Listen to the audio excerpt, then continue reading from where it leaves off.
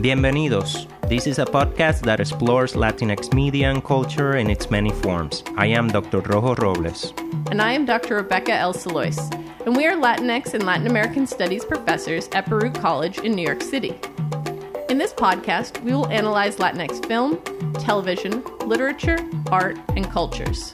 We will consider how these works are perceived, analyze them, and investigate the real-world reflections and implication of that work on Latinx cultures in the U.S. and beyond. Welcome to Latinx Visions.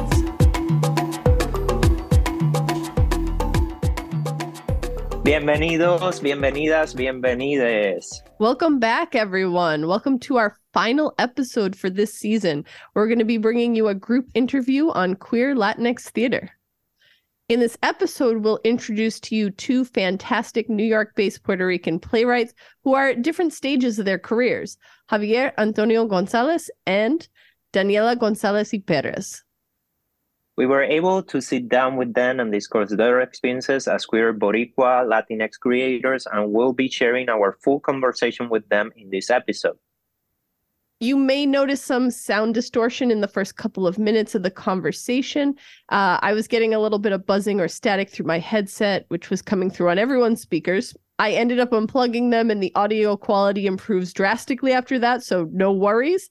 The issue lasts at most 2.5 minutes. So we fixed it as best as we could, but we didn't want to lose Javier's answer to our question. After the conversation concludes, we will come back and provide you with a couple of queer Latinx plays or playwrights that you might wish to check out after you have looked into Javier's and Daniela's work.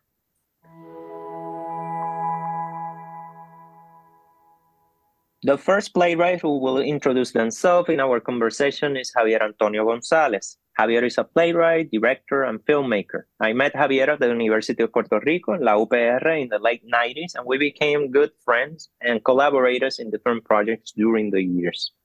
Javier is the artistic director of Caborca, and they have served in this capacity since the founding of this bilingual theater ensemble over a decade ago.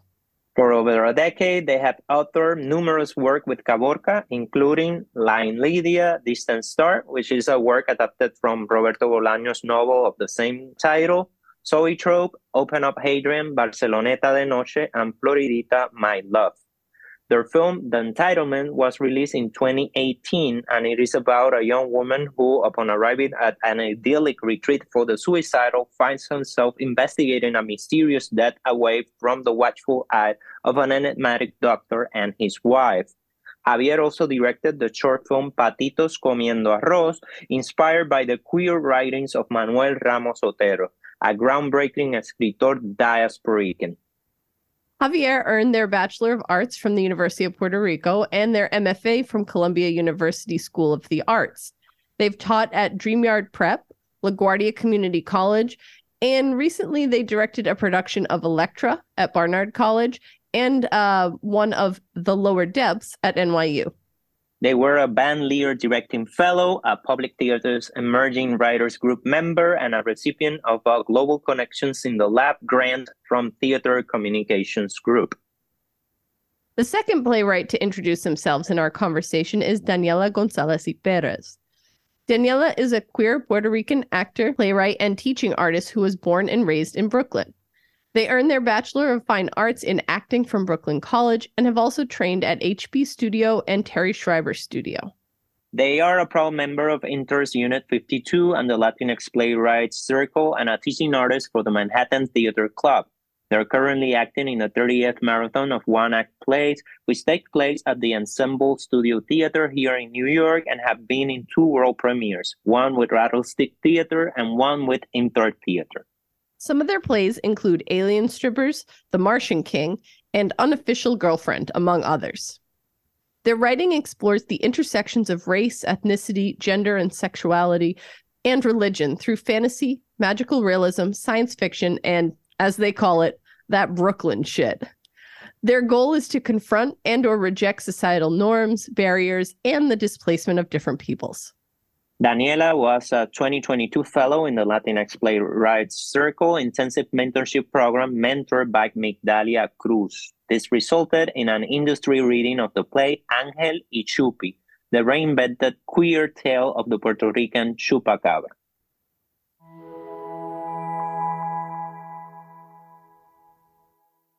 Today we have two playwrights with us. Would like you to introduce yourselves. We have Javier and Daniela. Javier, if you want to start us off. Hello, hi, thank you for having me. I'm Javier Antonio Gonzalez.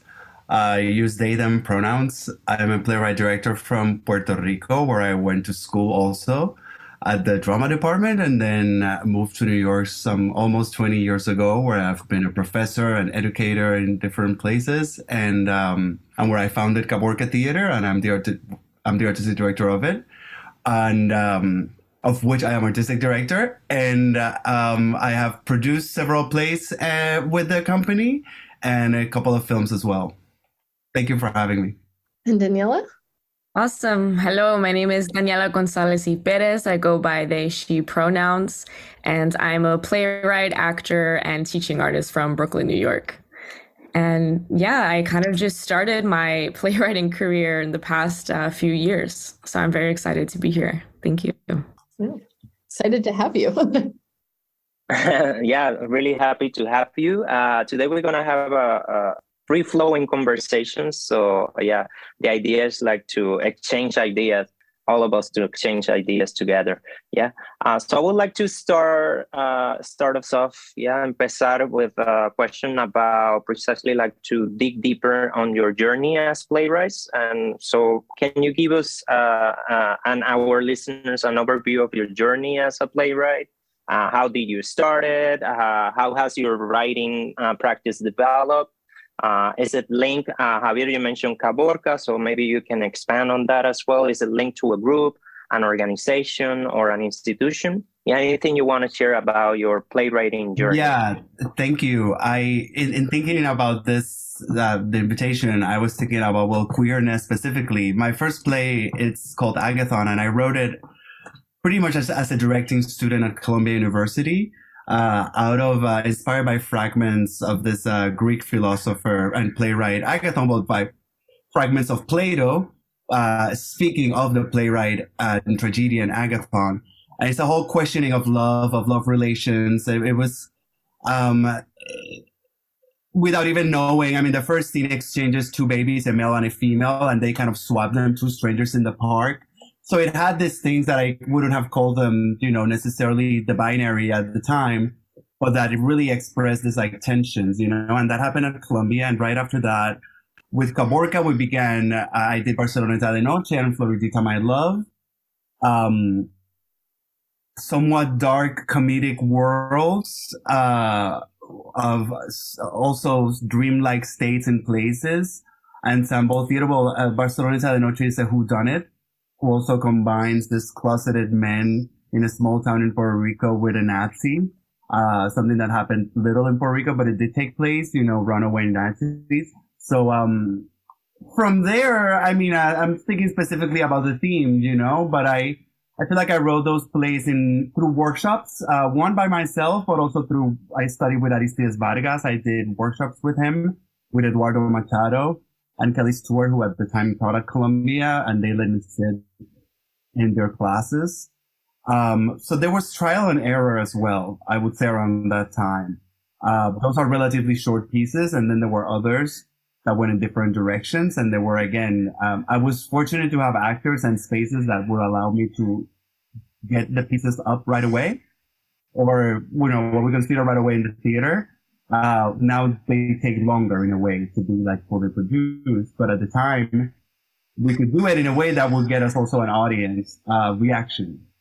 And then after that, I have other larger productions such as Open Up Hadrian, which deals very specifically with themes of homosexuality and the closet and power.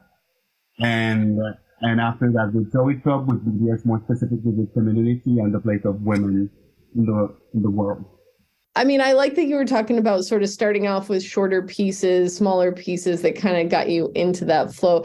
Daniela, did you sort of have a similar experience with starting with smaller works, or did you just like dive fully in? So I come from being an actor, I would say, outwardly first. I've always been a writer. I was the kid in the lunchroom in second grade writing in a book, you know, that was inspired by like the Magic Tree House when I was little. These magical historical books. So I've always written for myself. I feel like that was the way that I can understand myself deeper and better and understand others. So I've always been a writer, but I fell into acting. So growing up kind of acting in school, I was reading a whole bunch of plays, and it's crazy to me that I didn't really realize until recently, like I've never really read Latinx playwrights. And I've grown up like years, so many years, like I went to middle school, right, theater in Park Slope. I went, you know, to Edward R. Murrow High School in Midwood in Brooklyn, screen theater, and I've never read any of these things. It wasn't until I found Intar Theater, which is a big hub for Latinx writers, directors, and actors, where I found a space where I can call like a new home, like a community. And I found that outside of college, somebody had found me and brought me into that world. So that's kind of how I was drawn into the Latinx theater world. And as a writer, I wrote a few plays when I was younger in school. It wasn't until a few years ago where I decided I needed to write a play about my family based on some recent events that I was really struggling with. And it was during the pandemic, and a friend at the time, he said, hey, I'm part of this writing group. It's called the Latinx Playwrights Circle. And they're a non-for-profit, and they're coming up, and they're an amazing group of artists who are just uplifting Latinx voices. So it wasn't until I started attending those, they call them Sunday Kikis, Sunday service Kikis, where we could just share pieces and literally just talk about how we were feeling, where it started to get serious. And they gave me an opportunity to share that family play on Zoom as a Zoom reading, a first draft kind of reading that kind of put me into this world and gave me all these connections. And I was like, oh, this is important. Like what we have to say, our feelings in our worlds. And you never know how the way that you put something is going to touch people. So that's kind of what started me into that. The community, the importance of community, and that we all need each other. We all need each other to build, to grow, and to survive. And I think during the pandemic, that also showed us that. Yeah, community definitely seems to be a through line in both of your experiences. Yeah. Because Javier, you said you're part of a different group, yes? Yes, but also I wanted to say, I'm glad you mentioned Intar. That's where Eduardo Machado had his writer's workshop, and where I wrote a couple of my first plays, including Barceloneta, which I mentioned. We were also there for Floridita, so it's always been a place, you know, that has done this for many, many generations. It's really cool that they keep doing it. Well, I have a theater company, Caborca. Aside from my work as educator and director, I create with a group of actors. Though mostly I'm the writer, there is always a collaboration aspect, even from what the stories are about, what the characters are, who the characters are, what las situaciones, ¿no? La estética de la obra, los mundos que se crean en estos espacios son muy colaborativos en Caborca. How we approach a story, it's very much a collaborative idea or endeavor. And so that plays into a lot of not only aesthetics, also specifically a type of methodology, sort of breakdown of the forms that we've gathered. We met mostly in school or with people around the school, which has its own set of, you know, beautiful things and wonderful things. And we also know what that could imply, you know, what it's like to train theater in academia, in places that can be highly conventional. So how we take that on in the real world, or forget the real world, the present, you know, our world, what it is that we're doing. It's fascinating to do, but we do it definitely in collaboration because we bring a lot of information to the table. Some of it that is being challenged has been for a while. Specifically, right? We can speak of decolonizing, of course, of the form, of the hierarchies. We know all of that. So like what do we do with that legacy? It's actually really specific to Colombia. Funny that I mentioned Eduardo Machado because he was the only professor who was not white at that time at Columbia University at a master's degree. And we knew that. We commented on it. We were aware, but it's still it has different when you really go deep into it and what that means. It's very specific, that Eurocentric legacy that was passed down to us, and it was taught to us that way, passed down. Javier, you talked about before, and this is a question for both of you, but you talked about, right, like you started talking about, like when talking about your journey, you started to talk also about like how queer characters, topics, concerns and theories started to emerge. And I have that question also for Daniela, but also then, Javier, you can also like perhaps join in and dig deeper, right, on how that consciousness or how intent that very conscious intention of representing queerness started to happen in your work. It's so interesting because I think for me it's not a thought in the forward of my mind, because that's just how I exist. Mm-hmm. Right. So when I write these characters, I'm not thinking this character needs to be queer or, not. I'm like, okay, what story do I feel like I need to tell at this moment? And then exploring the emotions and the thoughts of those characters. And they just so happen to sometimes be queer. My latest play that I was in the intensive mentorship program with the Latinx Playwrights Circle, where they gave me a mentor, and my mentor was Migdalia Cruz, who is a Puerto Rican legend of a playwright. And she's incredible. And she was actually the mentee of Maria Irene Fornes. So there's just like a big, huge legacy there. Yeah. Whose plays, I still need to catch up on reading, after coming from a certain place. And my play was called Angel y Chupi, the reinvented queer tale of the Puerto Rican chupacabra.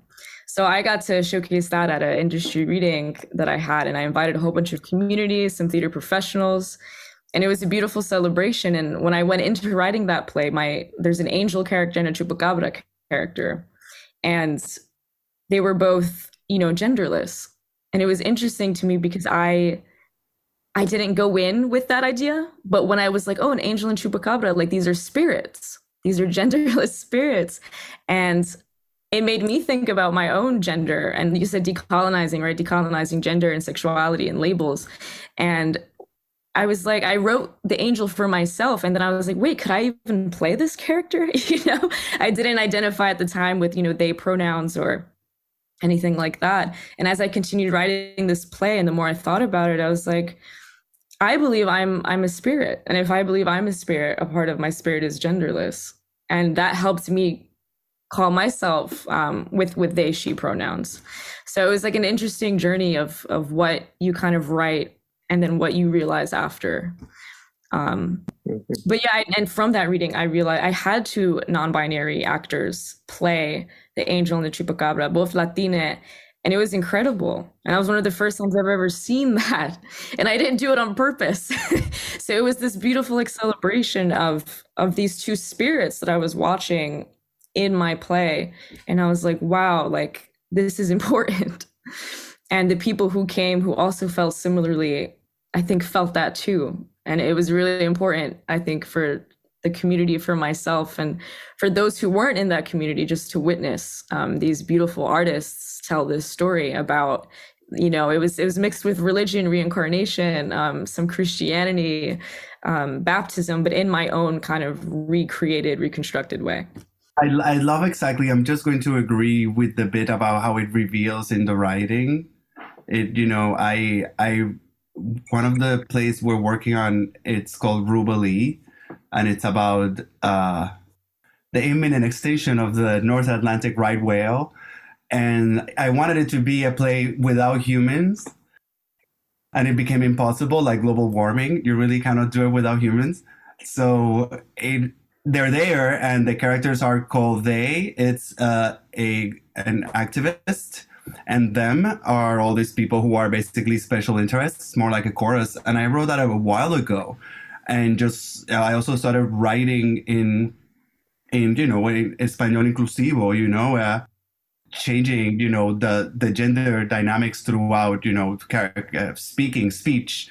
And it was long after that I decided that I needed to change my pronouns, or that I realized I needed to change my pronouns. So it became very clear through my writing first, as other things had in the past. My relationship to religion also, I could see it closer first on the page, and then later on to really understand how it got there, certain things that we just carry, and a matter of identity and what it's personal. And it goes back to that school of writing with all these great teachers that has to do, around INTAR, that really has to do with honesty of character and of the voice that is speaking, and that is speaking in the case of the theater, in the case of the author writing it, that voice and its truth. I love that in both accounts, right? Because now it's making me wonder, does the queer community inform your writing, or does your writing inform your role within the queer communities, or do you even feel a part of that community? For me, thinking today, I was just to me, my experience of gayness or LGBTQ definitely goes back to a drag show and a bar. So that a lot of my aesthetics that have to do from that place, the aesthetics that have to do with queerness definitely come from I wouldn't call coldness, but from that distance, artifice, beautiness, amazingness of the drag show, and definitely the world of the bar as well. It's just definitely part of what it was in my formation, and so in a way I admit that, and let it just be a part of my aesthetic, if you will. Can you re-ask that question? Because I love how you phrased it. I just want. You're talking about your determining of using they as a pronoun for yourself, and I was kind of made me wonder if it was the community, the queer community, that informs your writing, or if your writing informed how you see yourself within that community. Oh, I'm sorry. I took it back to to what I understood as my queer community. I might not understand the question fully, or not know how to address it. Yeah. And that's fair too, right? Because maybe it's not something you've ever had to sit and think about, and we're being super academic here and being think about your queerness and label that in connection to your writing, right? It might, kind of like Daniela, you were saying before, you just kind of wrote these characters this way. It wasn't necessarily actively intentional, but it turned out that way. So I think that's what kind of made me think is it the community informing your writing, or your writing informing you within that community? I will say, I think it's a bit of both, but I will say that for me, I feel as a queer person, I feel like I don't have much of a queer community. I feel like I feel like I've found queer community through theater. So that's where I know most queer people from. I don't really, hang out at bars or clubs and stuff like that. Even when I did, I feel like it was very much for very specific reasons. People, in my experience, were there at certain times. Also, the times that I was in parts of my life doing those things. So it's interesting, because I feel like only recently, through theater and through writing my work, I've found actually others that are like me and similar to me, and who've reached out to me being oh, your work, and this is what you do. And I've been wow. So that's my writing seems like it's connecting me to more community. But I also think that, we're all affected by outside things. So I also feel like there must be things that I might not even be as conscious of that are affecting my writing. Because queer community, I can say some of my writing is affected by my relationships, with other, queer people. So I think in that sense, that's how it affects my writing. But as groups of community, I would say that's less so at the moment. So a bit of both. Daniela, I was at the reading of your play, the play that you mentioned. Is it called like Chupi and Angel, right? If I'm not mistaken, or Angel y Chupi, right? Yeah, but I remember like an experience that I remember apart from the text and the performance also was like how like the chat box. This was a reading made through Zoom. At least the one that I want was made via Zoom. And I remember the chat box like popping at all times. Yeah, so there was a community there, like reacting, interacting, commenting on what was happening on the play. And I was like really like struck by that energy that was happening also between the performance and the audience. So maybe you can comment on that experience. I was during the pandemic, I was lucky enough to have two Zoom readings of this play with different kinds of groups of people. One was by the Latinx Playwrights Circle, and they kind of kickstarted, I think, that idea of, when we're sharing first drafts, like, please do popcorn comments in the chat so that the writer can see, so that everybody in the community, so that it's an ongoing conversation about your work, right? Say things that stood out to you, say things that, excited you or like made you think more.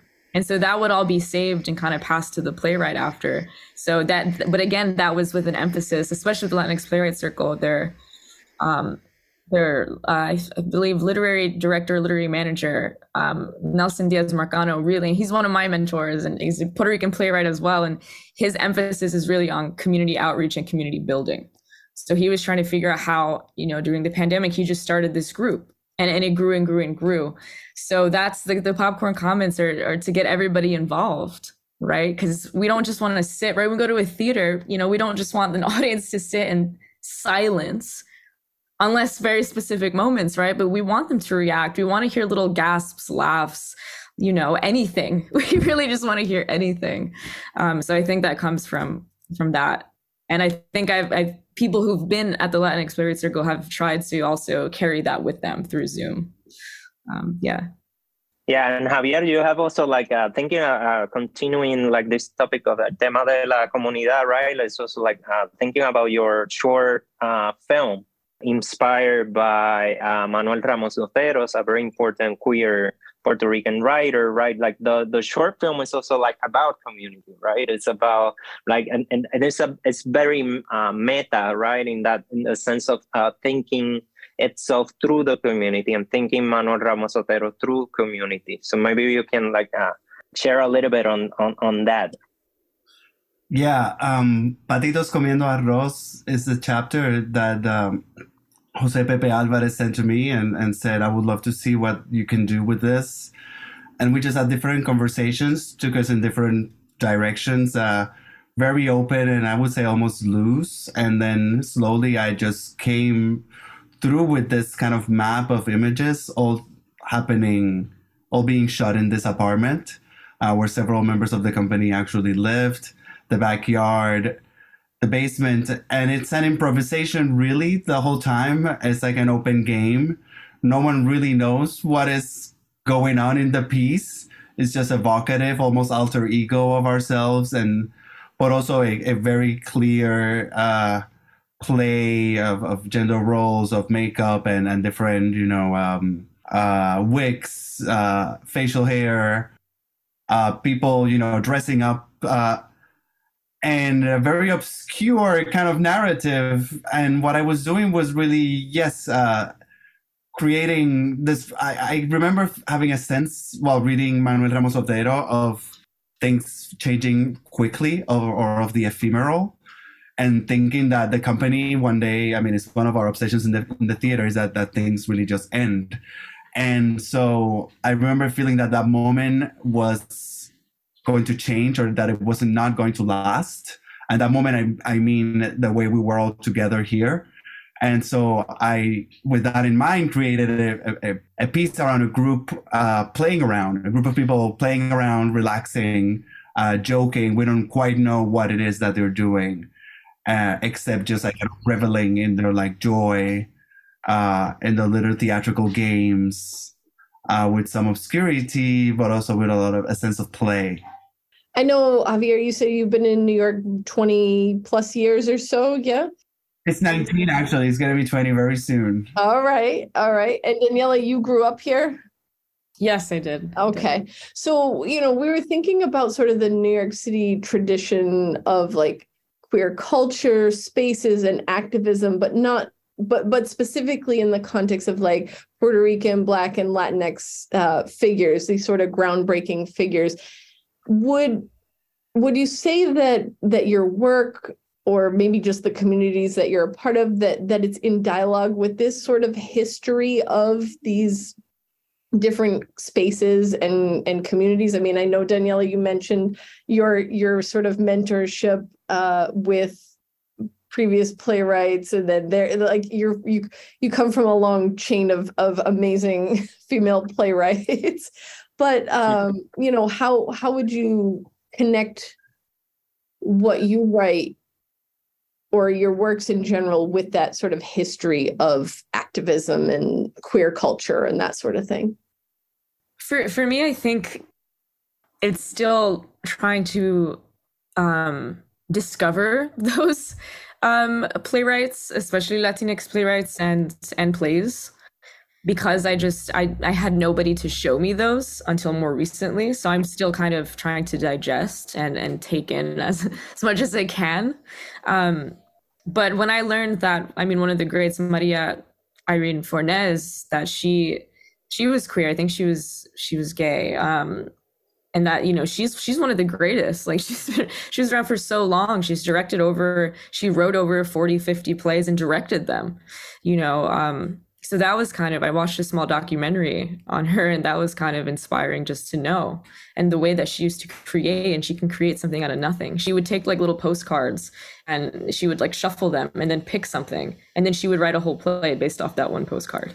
I love that. Yeah, I teach my students about that when we do her plays in my class as well. I'm like you could just come up with a whole story from one little postcard.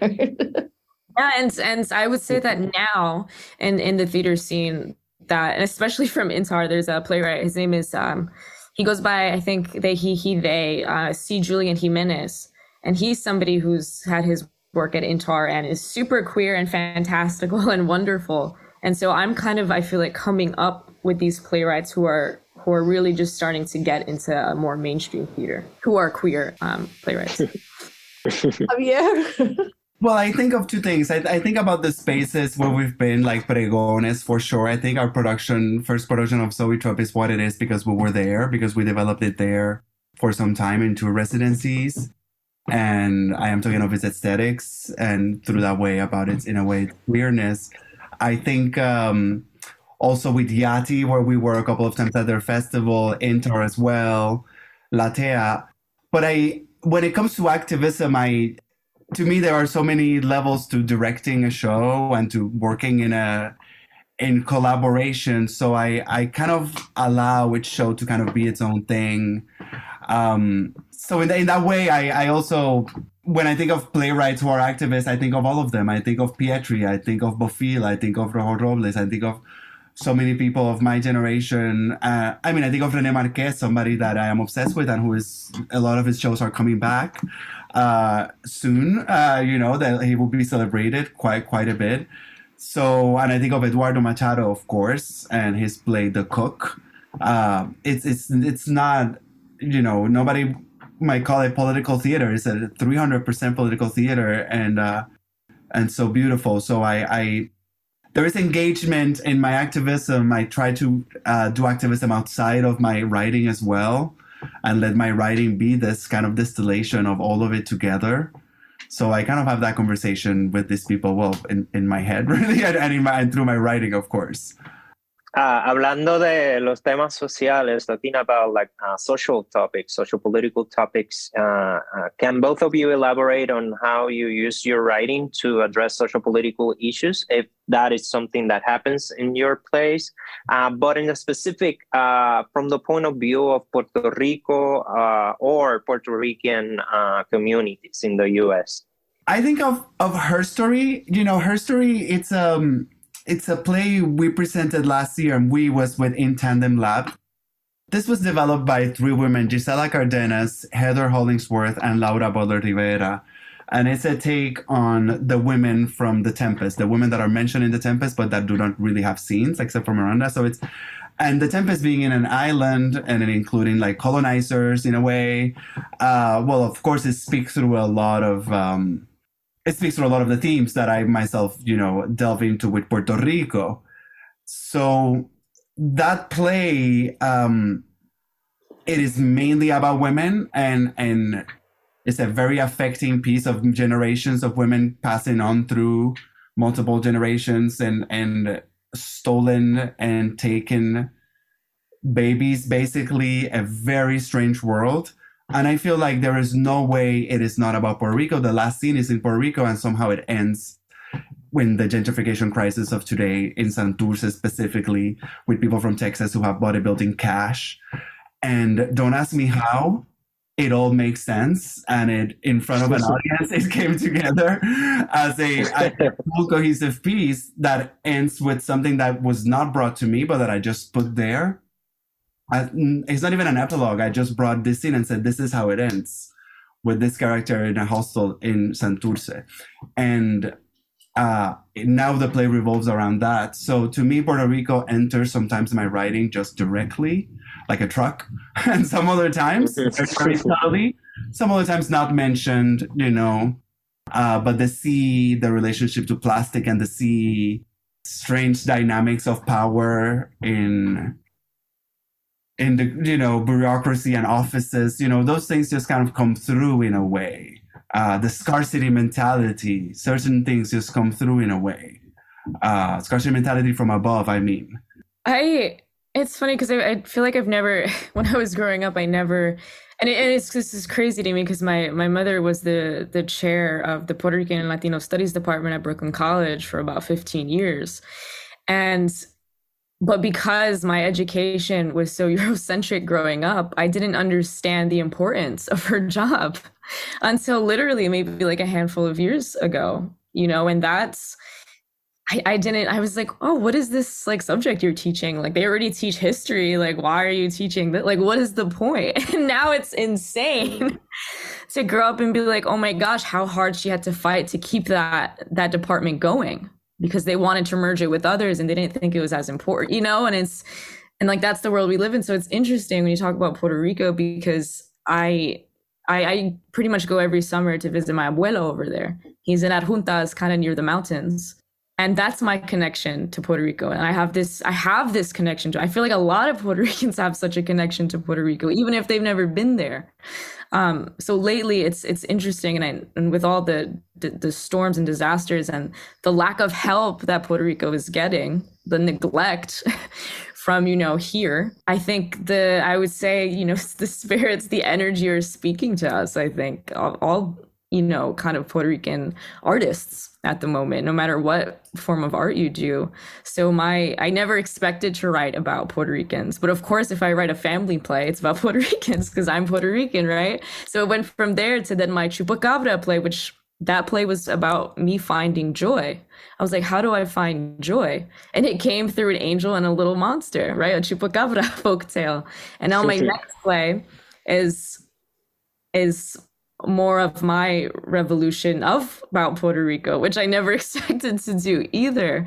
My next play is about how kind of trauma affects memory in this, with mostly group of women being hunted by the government in Puerto Rico.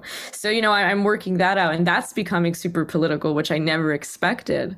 And to try to find those answers of, what is this play about? I went to Puerto Rico a few months ago, and I was sitting on the balcony outside in the dark, listening to the coquis making sounds. And I remember asking, like, I was sitting there and I was like, what is this play about? Like, can you help me? Help me with this play. I'm a little confused of what I'm supposed to do. And I kid you not, a moment later, something flew by me. I was like, what is that? And it was on the ventana, like there. And I go inside, I take a picture, I go inside, I'm like, abuelo, what is this? What is this like creature? And he goes, an esperanza. And I was like, which means hope. And I was like, whoa, they answered me. So I'm exploring now, like, how do we give hope? How do we figure out what we need and how can we help others. And a great example lately is one of my cousins in Puerto Rico has a non-for-profit called Mi Patria. And, it's a whole bunch of non-for-profits that are helping the island and helping each other and helping restore and helping rebuild. And I think that's so important to highlight and remember. Love when you brought up like your mother chairing the department and that struggle and how that can and how you now see that sort of connection, because we're professors in a department that just established a major on Black and Latino studies, right? And so we're kind of like, we had to fight to even get that seat at the table here.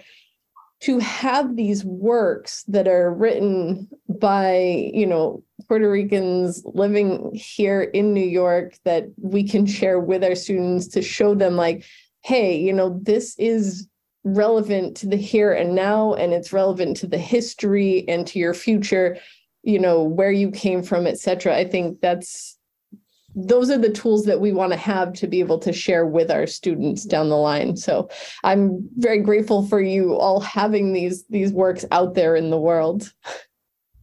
Yeah, shout out to Profesora Maria Perez y Gonzalez. Yeah,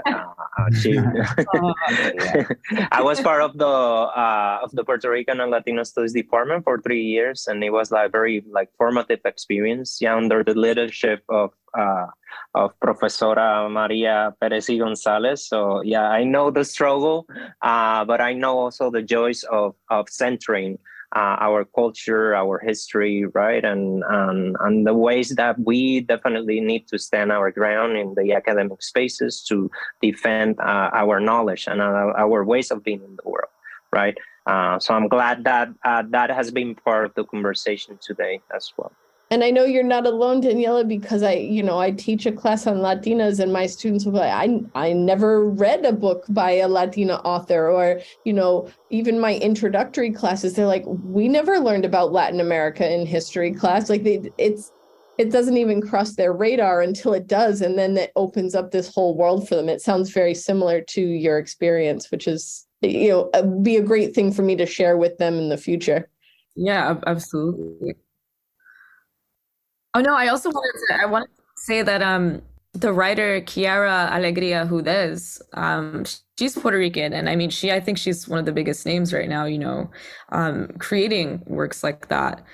And I just saw her play at Signature Theater, My Broken Language, and she kind of tells her story about why she writes, and I could connect with that. And her, she says she sees her family right on stage. She gets to create this for her, but also at the end, she says that she's queer, which I didn't know, and I thought that was so awesome. And I was like, wow, okay, we are here, we are making grounds, and we're creating our own canon, right? Like I think that's what we're all kind of doing right now and fighting for, is this new canon of works. I would like us also to talk a little bit about spaces, and reception in different spaces, like thinking about Puerto Rico, thinking about New York. We have been talking about the two spaces, geographies, imagine enclosures as well, right? But if you would like to compare the reception of your work in different spaces, perhaps in Puerto Rico and New York, or perhaps New York and other cities, or since we also have the experience of the pandemic, how the abstract space of Zoom perhaps could be how do you have experienced the reception of your work in all these different spaces, physical spaces, abstract spaces, imagined spaces, perhaps, right? Just thinking about reception and thinking about relationship with audiences, relationship to communities, etc. I love that question. I wonder sometimes what audiences actually think coming out of the theater. I'm very lucky these days to have, places that are asking me back, and universities like Barnard, where I'm going to be again this year. That's where I did a Zoom show, not of my writing, but it was directing, and it was definitely a new experience doing a whole show live on Zoom with actors all over the country. So thankfully, I'm going to be back there. In terms of different spaces where Caborca has been, likewise, we have been in most of the Latina theaters in the city, and thankfully we maintain a good communication. So don't quite know how to answer the question beyond that, like being very lucky and feeling grateful that we continue to like grow an audience. That doesn't mean it's easy to get an audience after the pandemic. I've talked to different people, and the struggle is there, but that's kind of a different thing. Just I think a disconnect has taken place. In general, people feel differently as they did before. But I can say I just it's a good time for us in when it comes to community, being at Clemente Soto Vélez again for Body Mix, being at the New Ohio. We're going to be there in February, and a Body Mix next week. So it just I'm feeling grateful these days about that. I don't hear a lot more about the critique of our work unless it's written and published. I really don't hear a lot. So. Javier, recently there was an event, right? That I consider it an event of self-reflection, un espacio seguro en la Universidad de Puerto Rico. And when thinking about this question, I also was like thinking about that, right? Because that was an event about like thinking about two very important and groundbreaking productions that were claiming spaces, right? But also that allowed, the cast, the production team, but also audiences to actually like be in conversation in a new way. Yeah, so maybe you can share a little bit on that as well. Thank you. Yes, Rojo, it was called Un Espacio Seguro and a Safe Space. And it was a reflection on two clandestine productions and a bit more of a couple of more events that took place in the theater of the University of Puerto Rico when it was closed in early 2000s. It was closed for about 5 to 6 years. Some money disappeared, so we didn't have it. And we found a way to break in and did a couple of productions there, mainly by Aristides Vargas, written by Aristides Vargas, La Edad de la Ciruela and El Deseo Más Canalla. And so 20 years later, after many conversations with many people, I decided to at least bring everybody together on the stage and reflect, since it was actually quite dangerous. And one of the things I love about the theater today is how much it's changing the works as a workspace, as a space that is much safer now than it was ever before, how it is definitely inclusive in matters of access, matters of treatment. And we can go down the line of so many things that are changing, and it feels wonderful to be in that changing landscape. Where theater has been, as we know, a very oppressive space in certain spaces.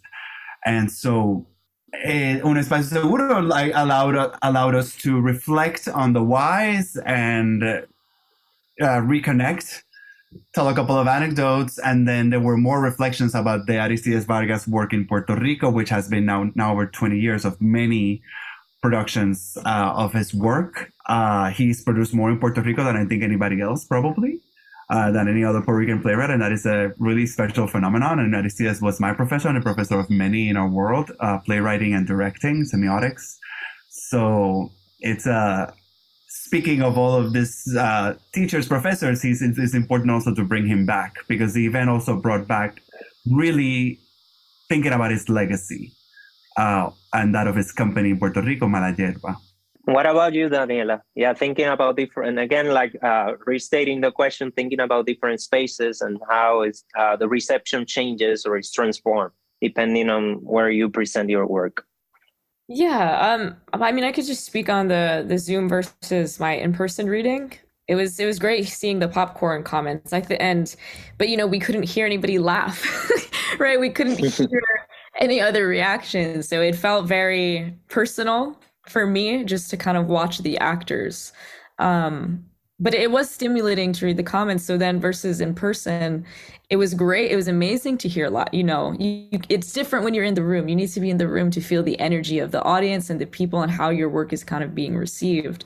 So it was amazing to hear, but it was just different stimulation. But it is interesting to kind of, I have taken note of places where I've gone to see work that was queer, and specifically queer, by Latinx artists. So some places I can just shout out that I've seen work that I would like to work at, New York Theater Workshop, Ars Nova, Pipeline Theater, and some of these are actual theaters and some of these are theater companies that help produce work. And those are places that I've just been looking at, and just to see how they take care of an artist and what opportunities they give them. But also it's interesting. I just went to see this is at 59 which is kind of on the Upper East Side. This was a play by Andrew Rincon, who's a queer playwright. He's Colombian, and his play was called I Want to Fuck Like Romeo and Juliet. And that was the first play that I've seen. It's a small space in 59 in the theater specifically that they were in. They were in the smallest theater, but it was one of the most utilized spaces I've seen in that theater. I used to work there when I was younger as an usher. So going back and seeing that work, and it was queer, and it had, mythology, and it had some Spanish in it. He mixed in some Spanish, and there's always a conversation of, what plays they put up and does it have Spanish or not? And that's sometimes a deciding factor whether a play goes up or not, which is frustrating. But that was a play that I saw that was unapologetically what it was, which was beautiful, queer, it was healing, and it was powerful, and it was hilarious. It was so funny, but it was interesting to hear that the night I went was Queer Latinx night. So, I saw so many people I love, and it was amazing, and we were laughing and we were engaging, and I had a conversation with a few people, and those artists didn't get that some other days. Sometimes they got silence during a performance when there were people there, so who's going to see certain shows matters, and what spaces. And E59 is a very, a white theater, as a lot of the theaters, I would say most theaters are, so it's interesting. And those nights specifically, those community nights, right, are really important for artists of color. And I think that's just very interesting. And that's made me very aware of what kind of groups of people are seeing certain shows and where. So, I mean, you've both of you actually throughout the course of our discussion have named a few works or playwrights or theater groups and stuff. But we like to wrap up our episodes with different recommendations based on the topic that we're covering. And so we're just curious if you had maybe like a laundry list type approach to recommending queer playwrights, theater groups, performers, or other artists that our listeners might check out. Just, like I said, I know you've mentioned a few of them to begin with, but kind of like summing it up. I'd say Eduardo is worth revisiting, Machado, and René Marquez is worth revisiting.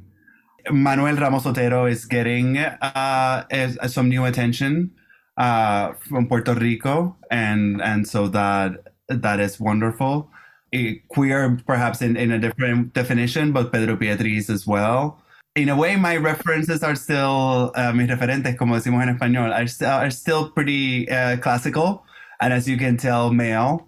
And so that's something that I challenged, that I've tried to challenge in different places. But when it comes to Latina playwrights, it's possible I'm limited in that sense.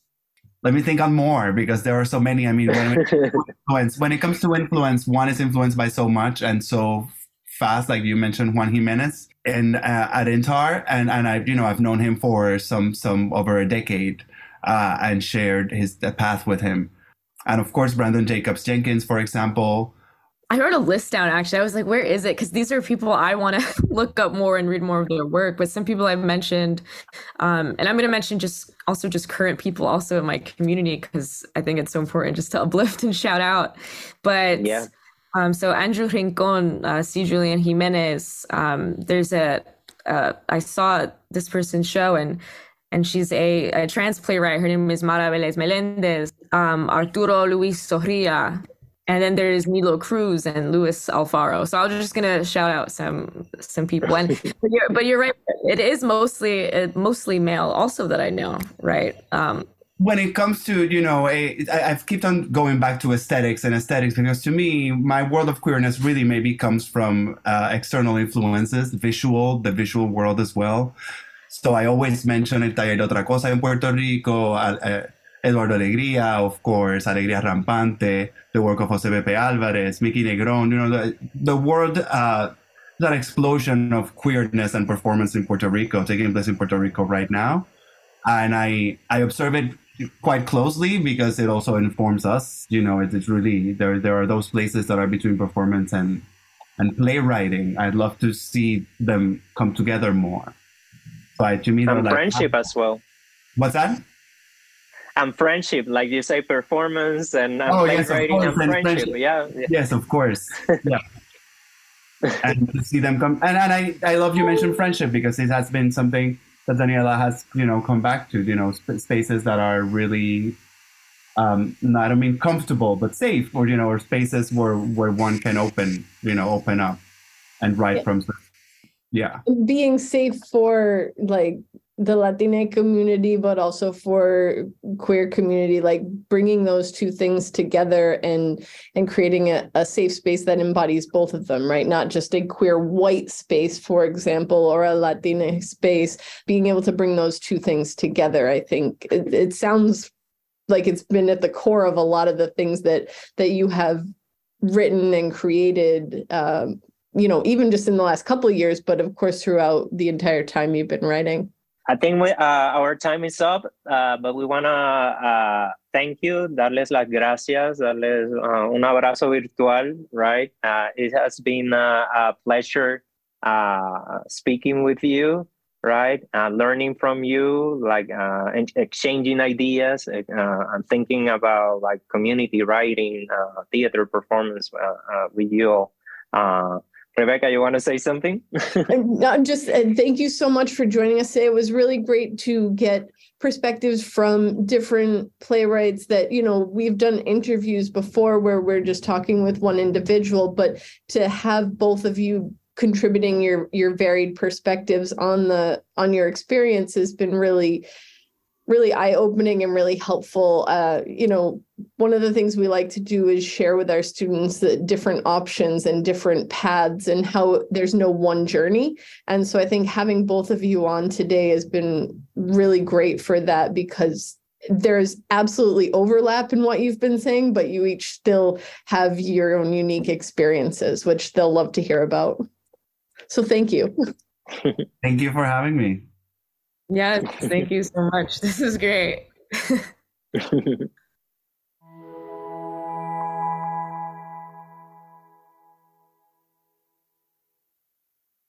I really enjoyed having this conversation with both Javier and Daniela, and we hope that you all enjoyed listening to it. It was really great to hear their different experiences, especially in conversation with one another, right? I think that together they were able to provide insight on their writing processes and on what it's like to work with different theater collectives. And I really appreciated them sharing their experiences of being queer and Latinx and what that's meant for them in their own careers. Yeah, for me, it was really interesting to think through different takes on queerness with them. For instance, for Javier, queerness is a playful embodiment that comes from nightlife and being in the company of queer creators. And for Daniela, queerness has a more spiritual connotation and exploration of states of being beyond gender.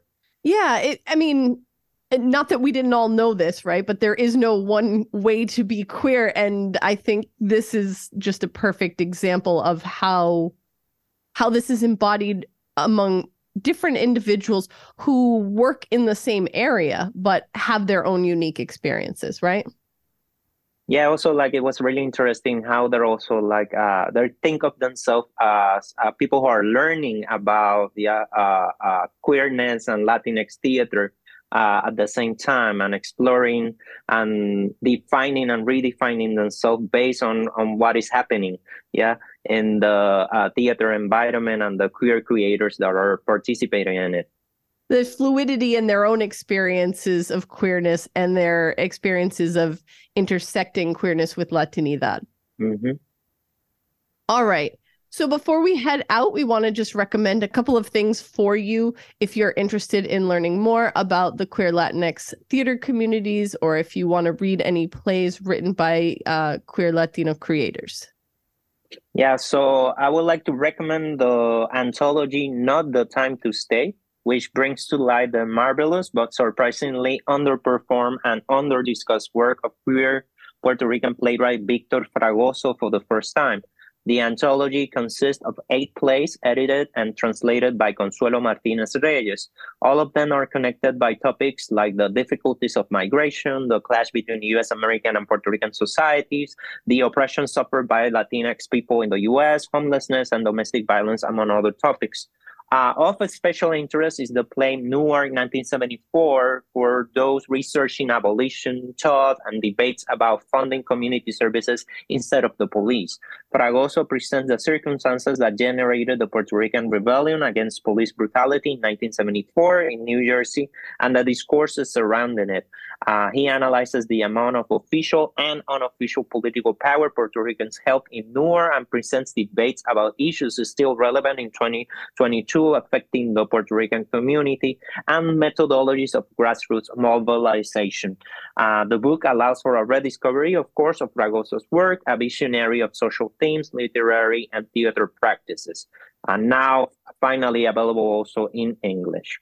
It sounds like it's got so much in this one book, right? Just the plays, but also the analysis, that timeliness of it, which is unfortunate in some cases, right? Because you're talking about Newark 1974.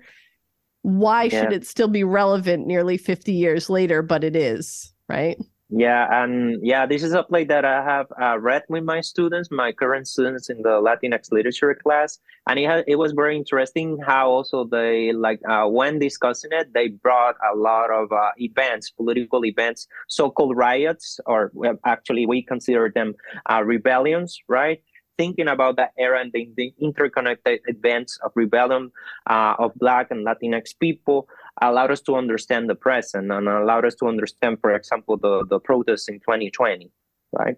Yeah, that's fantastic. I'm definitely going to have to check that out. And, I don't want to take all the things you're teaching, but I always love good ideas. The more people can learn about Fragoso, the better. Yeah, so exactly. Everybody's welcome to enjoy it and to read and to learn from Fragoso. Well, I'm going to recommend a play that can be read that is by another queer Latinx playwright. The play is Fade, and it's by the Mexican-American playwright Tanya Saracho. Listeners might know Saracho as the television showrunner for Vida, which aired on Stars from 2018 to 2020. But before Saracho entered the world of television, she wrote numerous plays, I think 20 or so plays. It's very prolific. Yeah, and I think that's a logical jump, right? From theater to television, there is similarities in the structure there. Fade was the last play that she wrote, and it was written in 2016.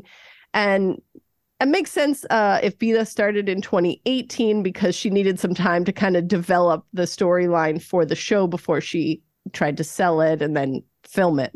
Saracho herself identifies as queer, and this can be seen in a lot of her writing. Vida is no exception. Fade doesn't focus on sexuality as much, but it does tell the story of Lucia, who is a Mexican-born novelist who, when she gets her first TV writing job, feels a bit out of place on the white male-dominated set.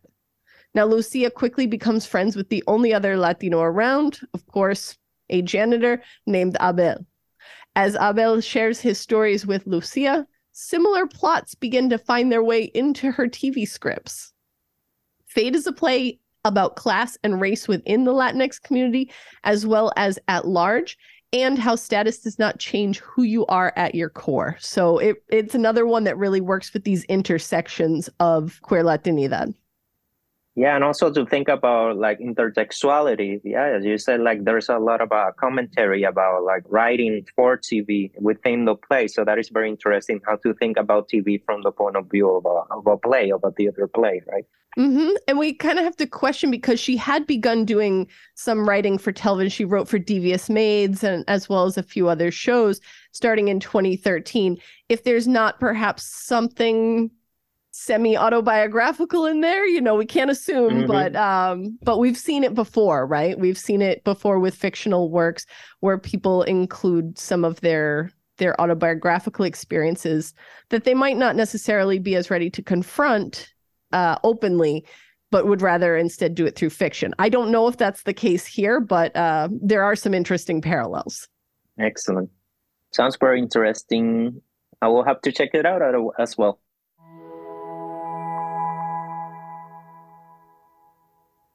So thank you for joining us for this episode. Before we sign off, we want to share some feedback and comments that we got from a listener in one of our season 1 episodes. Yeah, responding to our episode with Carla Cornejo Villavicencio, another Latinx queer writer, Eric Martinez Valerio said, Carla Cornejo Villavicencio genuinely cares about the stories and the people she writes about. I remember her saying in the podcast that the writing is not meant to appease anyone. There is truth in that because when you try to appease the reader, you will try to end the story with achievements or something resulting from hard work. Rather, what Villavicencio is demonstrating is that the hard work still isn't over for a bigger portion of undocumented immigrants, and they are still working under harsh conditions to make the bare minimum in this country. She does not want to mention the experiences of those under DACA because she feels they won't share the same situations as those working as delivery personnel or in construction. Villavicencio doesn't want to sugarcoat anything, which I also agree with. In doing so, Carla shows the lives and perspective of undocumented immigrants, those who are usually erased from our conversations. I love that, it's been a year since we did that interview with Cornejo Villavicencio, and we're still getting comments and feedback on what she talked about in that episode. So, we really appreciate getting those comments and that feedback and just your insights into the content of our episodes. Keep them coming. So thanks for that message, Eric. We really appreciate your comments. And remember, you too can share your comments with us. Let us know what you thought of our conversation with Javier and Daniela, or maybe you could just recommend some additional queer Latinx plays and playwrights that we could look at in the future. You can always reach out to us on social media or by email. Follow the podcast on Twitter and Instagram at Latinx Visions. Our email address is latinxvisions@gmail.com. We love to include your thoughts in a future episode. Next season, we will be looking at New York City Latinx communities. Subscribe to us on Spotify, Stitcher, Apple Podcasts, Google Podcasts, or wherever else you get your podcasts. Share us with your friends and family. Subscribe and leave a 5-star review on both Apple and Spotify if you can. Estamos a la escucha. We will be back in 2023. Así que, until then, nos vemos. Dale. Until next year.